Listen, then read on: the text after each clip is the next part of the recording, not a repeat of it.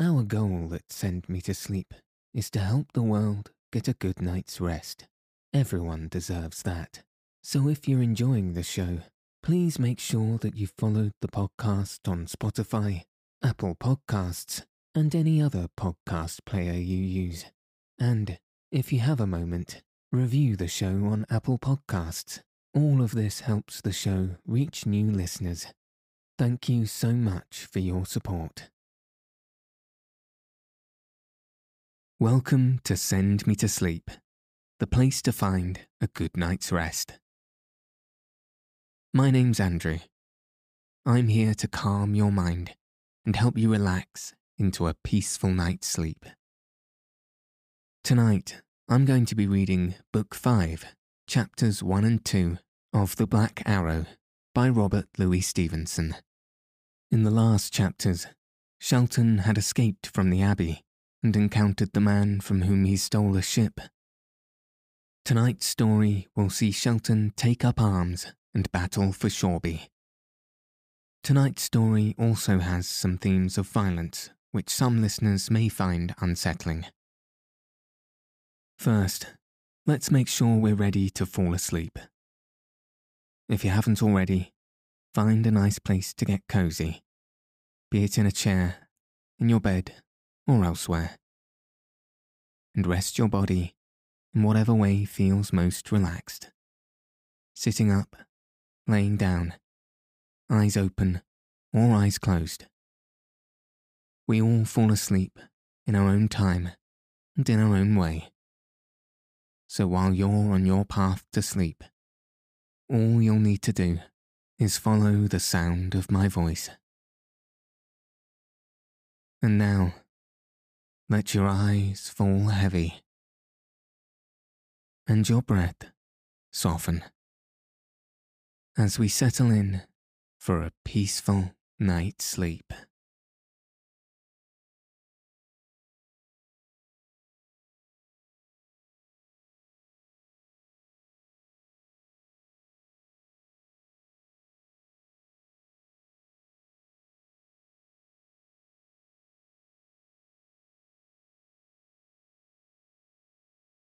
Book 5, Crookback.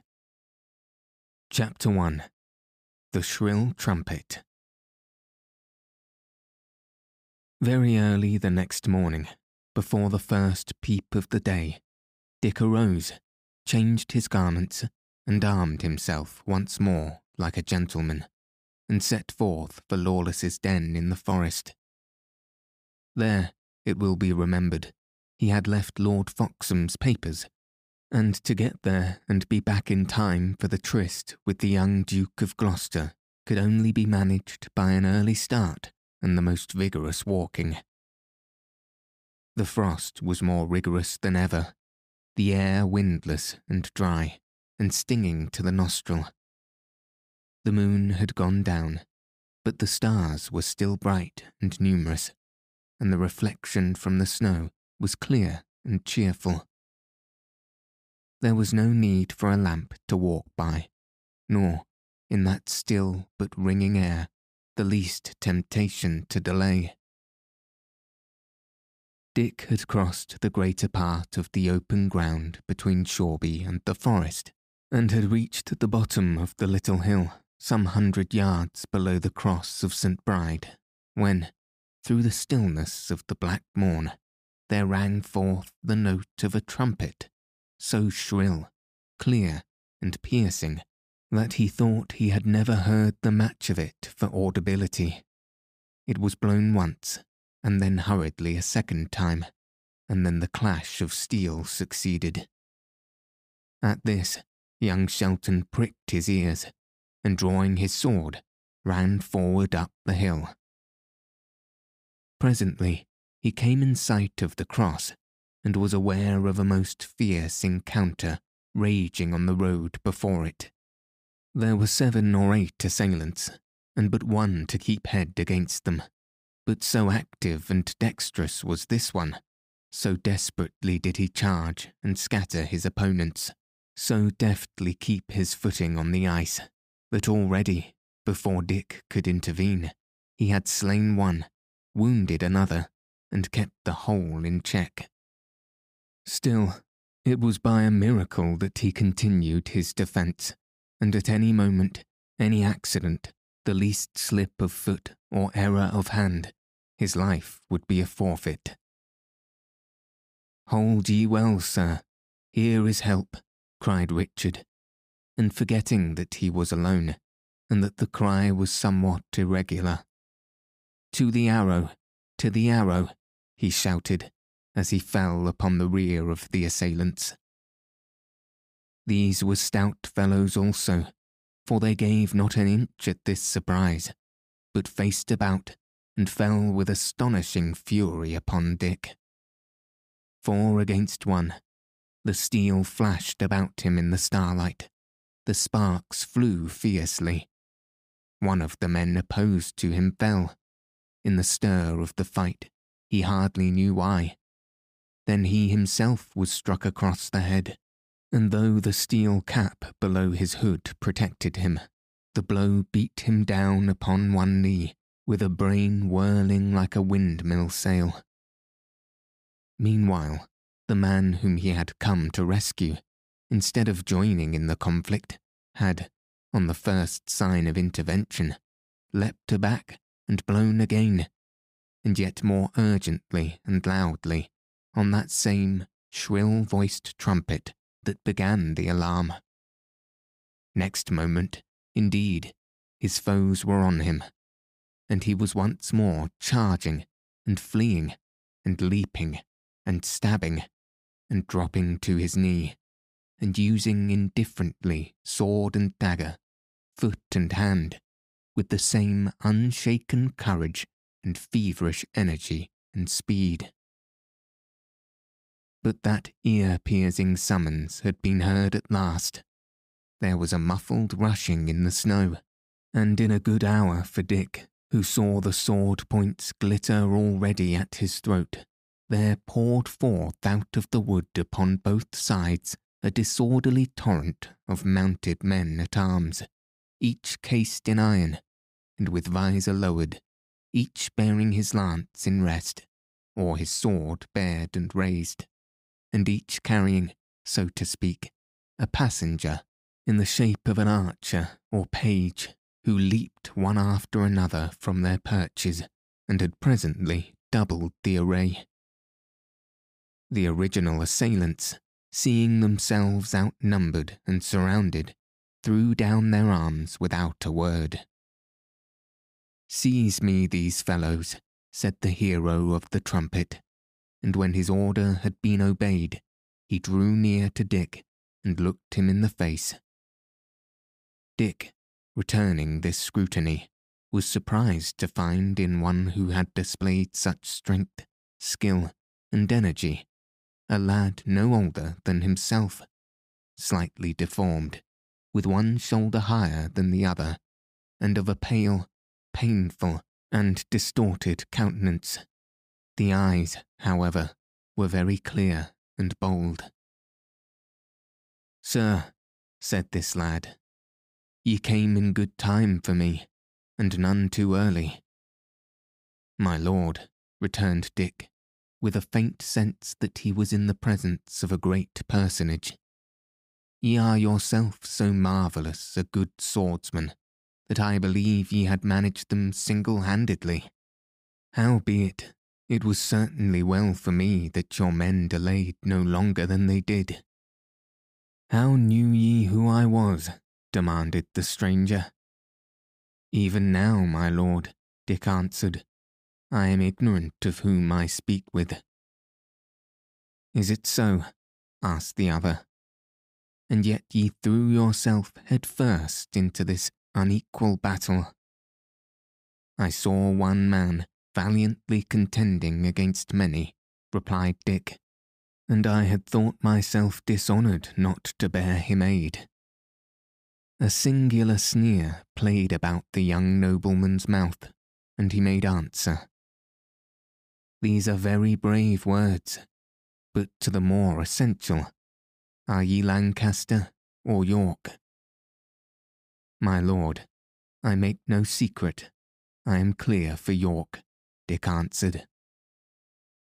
"By the mass," replied the other, "it is well for you." And so saying, he turned towards one of his followers. "Let me see," he continued, in the same sneering and cruel tones. "Let me see a clean end of these brave gentlemen. Truss me them up." There were but 5 survivors of the attacking party. Archers seized them by the arms. They were hurried to the border of the wood, and each placed below a tree of suitable dimension. The rope was adjusted. An archer, carrying the end of it, hastily clambered overhead, and before a minute was over, and without a word passing upon either hand, the 5 men were swinging by the neck. "And now," cried the deformed leader, "back to your posts, and when I summon you next, be readier to attend." "My Lord Duke," said one man, "beseech you, tarry not here alone. Keep but a handful of lances at your hand." "Fellow," said the Duke, "I have forborne to chide you for your slowness. Cross me not, therefore. I trust my hand and arm, for all that I be crooked. Ye were backwards when the trumpet sounded, and ye are now too forwards with your counsels. But it is ever so, last with the lance, and first with the tongue. Let it be reversed." And with a gesture that was not without a sort of dangerous nobility, he waved them off. The footmen climbed again to their seats behind the men-at-arms, and the whole party moved slowly away and disappeared in 20 different directions under the cover of the forest. The day was by this time beginning to break, and the stars to fade.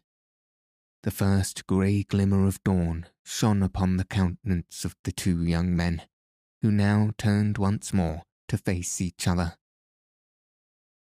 "Here," said the Duke, "ye have seen my vengeance, which is, like my blade, both sharp and ready. But I would not have you, for all Christendom, suppose me thankless, you that came to my aid with a good sword and a better courage, unless that ye recoil from my misshapeness.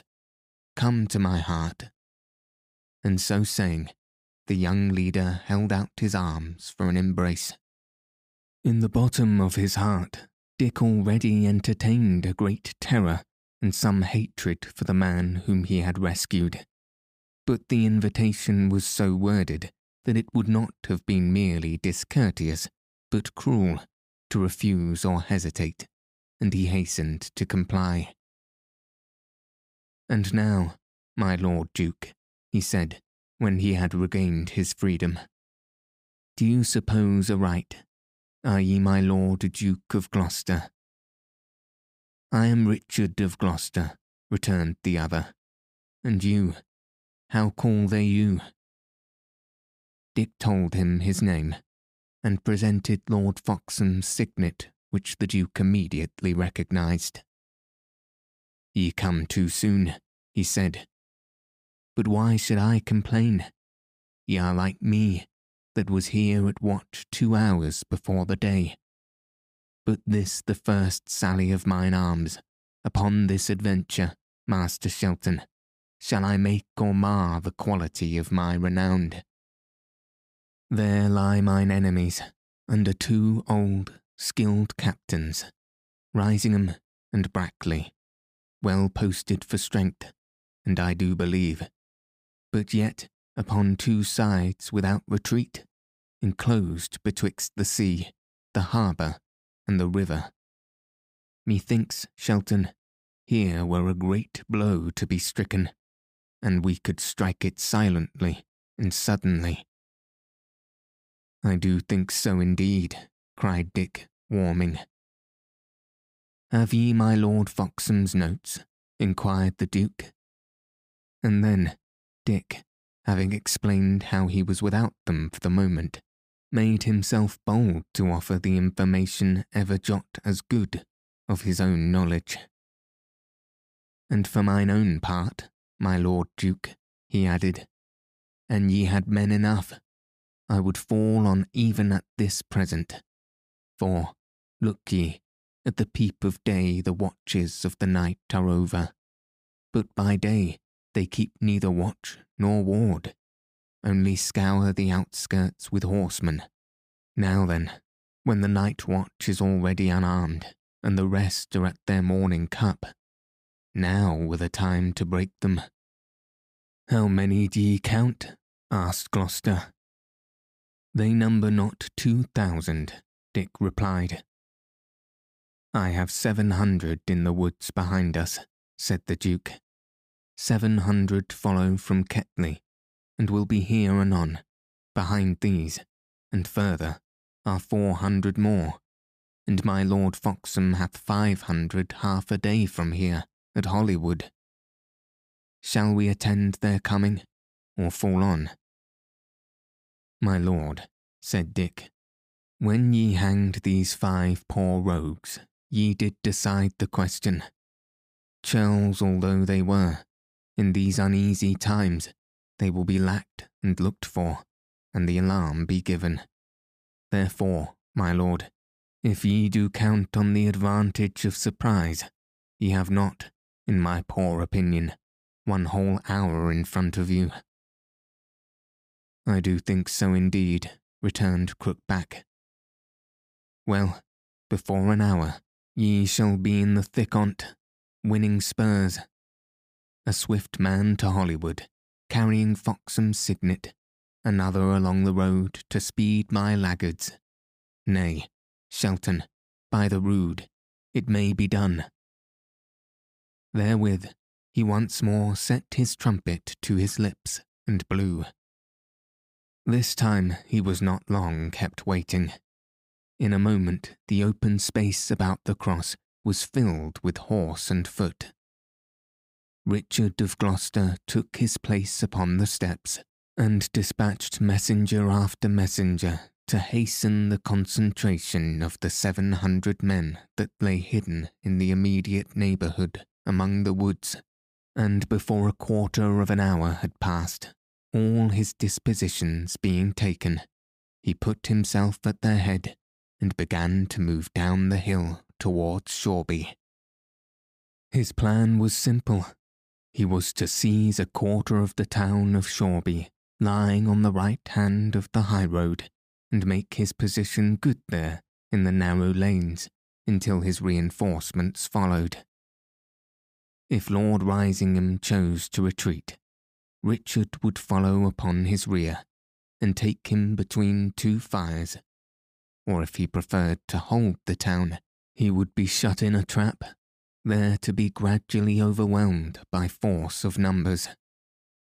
There was but one danger, but that was imminent and great. Gloucester's 700 might be rolled up and cut to pieces in the first encounter, and, to avoid this, it was needful to make the surprise of their arrival as complete as possible. The footmen, therefore, were all once more taken up behind the riders, and Dick had the signal honour meted out to him of mounting behind Gloucester himself.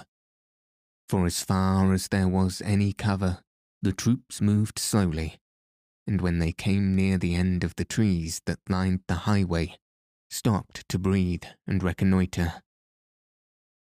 The sun was now well up, shining with a frosty brightness out of a yellow halo, and right over against the luminary, Shoreby, a field of snowy roofs and ruddy gables, was rolling up its columns of morning smoke. Gloucester turned round to Dick. In that poor place, he said, where people are cooking breakfast, either you shall gain your spurs, and I begin a life of mighty honour and glory in the world's eye, or both of us, as I conceive it, shall fall dead and be unheard of. 2 Richards are we. Well then, Richard Shelton, they shall be heard about, these 2, Their swords shall not ring more loudly on men's helmets than their names shall ring in people's ears. Dick was astonished at so great a hunger after fame, expressed with so great vehemence of voice and language, and he answered very sensibly and quietly that, for his part, he promised he would do his duty, and doubted not of victory if everyone did the like. By this time the horses were well breathed, and the leader, holding up his sword and giving rein, the whole troop of chargers broke into the gallop and thundered, with their double load of fighting men, down the remainder of the hill and across the snow-covered plain that still divided them from Shoreby. Chapter 2. The Battle of Shoreby. The whole distance to be crossed was not above 1/4 of a mile, but they had no sooner debouched beyond the cover of the trees than they were aware of people fleeing and screaming in the snowy meadows upon either hand. Almost at the same moment, a great rumour began to arise, and spread and grow continually louder in the town, and they were not yet half-way to the nearest house before the bells began to ring backwards from the steeple. The young Duke ground his teeth together. By these so early signals of alarm, he feared to find his enemies prepared, and if he failed to gain a footing in the town, he knew that his small party would soon be broken and exterminated in the open. In the town, however, the Lancastrians were far from being in so good a posture. It was as Dick had said. The night guard had already doffed their harness. The rest were still hanging, unlatched, unbraced, all unprepared for battle, about their quarters, and in the whole of Shoreby there were not, perhaps, 50 men, full armed, or 50 chargers ready to be mounted. The beating of the bells, the terrifying summons of men who ran about the streets, crying and beating upon the doors, aroused in an incredibly short space at least 20 out of that 500. These got speedily to horse, and, the alarm still flying wild and contrary, galloped into different directions. Thus it befell that, when Richard of Gloucester reached the first house of Shoreby, he was met in the mouth of the street by a mere handful of lances, who he swept before his onset as the storm chases the bark. 100 paces into the town, Dick Shelton touched the Duke's arm. The Duke, in answer, gathered his reins, pulled the shrill trumpet to his mouth, and blowing a concerted point, turned to the right hand out of the direct advance. Swerving like a single rider, his whole command turned after him, and, still at the full gallop of the chargers, swept up the narrow by-street. Only the last score of riders drew rein and faced about in the entrance. The footmen, whom they carried behind them, leapt at the same instant to the earth, and began, some to bend their bows, and others to break into and secure the houses upon either hand. Surprised at this sudden charge of direction, and daunted by the firm front of the rear guard, the few Lancastrians, after a momentary consultation, turned and rode farther into town to seek for reinforcements. The quarter of the town upon which, by the advice of Dick, Richard of Gloucester had now seized, consisted of 5 small streets of poor and ill-inhabited houses, occupying a very gentle eminence and lying open towards the back. The 5 streets being each secured by a good guard, the reserve would thus occupy the centre, out of shot, and yet ready to carry aid wherever it was needed. Such was the poorness of the neighbourhood that none of the Lancastrian lords, and but few of their retainers, had been lodged therein, and the inhabitants, with one accord, deserted their houses and fled, squalling, along the streets or over garden walls. In the centre, where the 5 ways all met, a somewhat ill-favoured ale-house displayed the sign of the Chequers, and here the Duke of Gloucester chose his headquarters for the day. To Dick he assigned the guard of one of the 5 streets. "Go," he said, "win your spurs, win glory for me, one Richard for another. I tell you, if I rise, ye shall rise by the same ladder. Go," he added, shaking him by the hand. But as soon as Dick was gone, he turned to a little shabby archer at his elbow. "Go, Dutton, and that right speedily," he added. "Follow that lad. If ye find him faithful, ye answer for his safety, a head for a head. Woe unto you, if ye return without him. But if he be faithless, or for one instant ye misdoubt him, stab him from behind." In the meanwhile, Dick hastened to secure his post. The street he had to guard was very narrow and closely lined with houses, which projected and overhung the roadway. But narrow and dark as it was, since it opened up the market-place of the town, the main issue of the battle would probably fall to be decided on that spot. The market-place was full of townspeople fleeing in disorder, but there was as yet no sign of any foreman ready to attack, and Dick judged he had some time before him to make ready his defence. The 2 houses at the end stood deserted, with open doors, as the inhabitants had left them in their flight, and from these had the furniture hastily tossed forth and piled into a barrier in the entry of the lane. 100 men were placed at his disposal, and of these he threw the more part into the houses, where they might lie in shelter and deliver their arrows from the windows. With the rest, under his own immediate eye, he lined the barricade. Meanwhile, the utmost uproar and confusion had continued to prevail throughout the town, and what with the hurried clashing of bells, the sounding of trumpets, the swift movement of bodies of horses, the cries of the commanders, and the shrieks of women, the noise was almost deafening to the ear. Presently, little by little, the tumult began to subside, and soon after, files of men in armour and bodies of archers began to assemble and form in line of battle in the market-place. A large portion of this body were in murrey and blue, and in the mounted knight who ordered their array, Dick recognised Sir Daniel Brackley. Then there befell a long pause, which was followed by the almost simultaneous sounding of 4 trumpets from 4 different quarters of the town.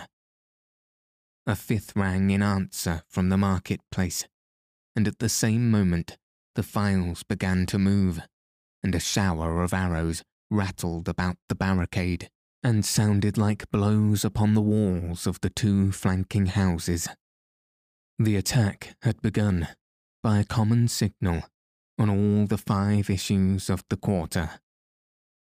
Gloucester was beleaguered upon every side, and Dick judged, if he would make good his post, he must rely entirely on the 100 men of his command. 7 volleys of arrows followed one unto the other, and in the very thick of the discharges, Dick was touched from behind upon the arm, and found a page holding out to him a leathern jacket, strengthened with bright plate of mail. "It is from my Lord of Gloucester," said the page. "He hath observed, Sir Richard, that ye went unarmed." Dick, with a glow in his heart at being so addressed, got to his feet and, with the assistance of the page, donned the defensive coat. Even as he did so, 2 arrows rattled harmlessly upon the plates, and a third struck down the page, mortally wounded at his feet. Meantime, the whole body of the enemy had been steadily drawing nearer across the marketplace, and by this time was so close at hand that Dick gave the order to return their shot. Immediately, from behind the barrier and from the windows of the houses, a counterblast of arrows sped, carrying death. But the Lancastrians, as if they had but waited for a signal, shouted loudly in answer, and began to close at a run upon the barrier, the horsemen still hanging back with visors lowered. Then followed an obstinate and deadly struggle, hand to hand. The assailants, wielding their falchions with one hand, strove with the other to drag down the structure of the barricade. On the other side, the parts were reversed, and the defenders exposed themselves like madmen to protect their rampart. So for some minutes the contest raged almost in silence, friend and foe falling one upon another. But it is always the easier to destroy, and when a single note upon the tucket recalled the attacking party from this desperate service, much of the barricade had been removed piecemeal, and the whole fabric had sunk to half its height, and tottered to a general fall. And now the footmen in the marketplace fell back at a run on every side. The horsemen, who had been standing in a line too deep, wheeled suddenly and made their flank into their front, and as swift as a striking adder, the long, steel-clad column was launched upon the ruinous barricade. Of the first 2 horsemen, one fell, rider and steed, and was ridden down by his companions. The second leaped clean upon the summit of the rampart, transpiercing an archer with his lance. Almost in the same instant he was dragged from the saddle, and his horse dispatched. And then the full weight and impetus of the charge burst upon and scattered the defenders. The men-at-arms, surmounting their fallen comrades, and carried onward by the fury of their onslaught, dashed through Dick's broken line, and poured thundering up the lane beyond, as a stream bestrides and pours across a broken dam. Yet was the fight not over. Still, in the narrow jaws of the entrance, Dick and a few survivors plied their bills like woodmen, and already, across the width of the passage, there had been formed a second, a higher, and a more effectual rampart of fallen men and disemboweled horses, lashing in the agonies of death. Baffled by this fresh obstacle, the remainder of the cavalry fell back, and as, at the sight of this movement, the flight of arrows redoubled from the casements of the houses, their retreat had, for a moment, almost degenerated into flight. Almost at the same time, those who had crossed the barricade and charged further up the street, being met before the door of the Chequers by the formidable hunchback and the whole reserve of the Yorkists, began to come scattering backwards in the excess of disarray and terror. Dick and his fellows faced about. Fresh men poured out of the houses. A cruel blast of arrows met the fugitives full in the face, while Gloucester was already riding down their rear. In the inside of a minute and a half, there was no living Lancastrian in the street. Then, and not till then, did Dick hold up his reeking blade and give the word to cheer. Meanwhile, Gloucester dismounted from his horse and came forward to inspect the post. His face was as pale as linen, but his eyes shone in his head like some strange jewel, and his voice, when he spoke, was hoarse and broken with the exultation of battle and success. He looked at the rampart, which neither friend nor foe could now approach without precaution. So fiercely did the horses struggle in the throes of death, and at the sight of that great carnage he smiled upon one side. "Dispatch these horses," he said. "They keep you from your vantage, Richard Shelton," he added. "Ye have pleased me. Kneel." The Lancastrians had already resumed their archery, and the shafts fell thick in the mouth of the street, but the Duke, minding them not at all, deliberately drew his sword and dubbed Richard a knight upon the spot. "And now, Sir Richard," he continued, "if that ye see Lord Risingham, send me an express upon the instant. Were it your last man, let me hear of it incontinently. I had rather venture the post than lose my stroke at him. For mark me, all of ye," he added, raising his voice, "if Earl Risingham fall by another hand than mine, I shall count this victory a defeat." "My Lord Duke," said one of his attendants, "is your Grace not weary of exposing his dear life unneedfully? Why tarry we here?" "Catesby," returned the Duke. "Here is the battle, not elsewhere. The rest are but feigned onslaughts. Here must we vanquish. And for the exposure, if ye were an ugly hunchback, and the children gecked you upon the street, ye would count your body cheaper, and an hour of glory worth a life. Howbeit, if ye will, let us ride on and visit the other posts. Sir Richard here, my namesake, he shall still hold this entry, where he wadeth to the ankle in hot blood. Him can we trust. But mark it, Sir Richard, ye are not yet done. The worth is yet toward. Sleep not." He came right up to young Shelton, looked him hard in the eyes, and taking his hand in both of his, gave it so extreme a squeeze that the blood had nearly spurted. Dick quailed before his eyes. The insane excitement, the courage, and the cruelty that he had read therein filled him with dismay about the future. This young Duke's was indeed a gallant spirit, to ride foremost in the ranks of war. But after the battle, in the days of peace and in the circle of his trusted friends, that mind, it was to be dreaded, would continue to bring forth the fruits of death.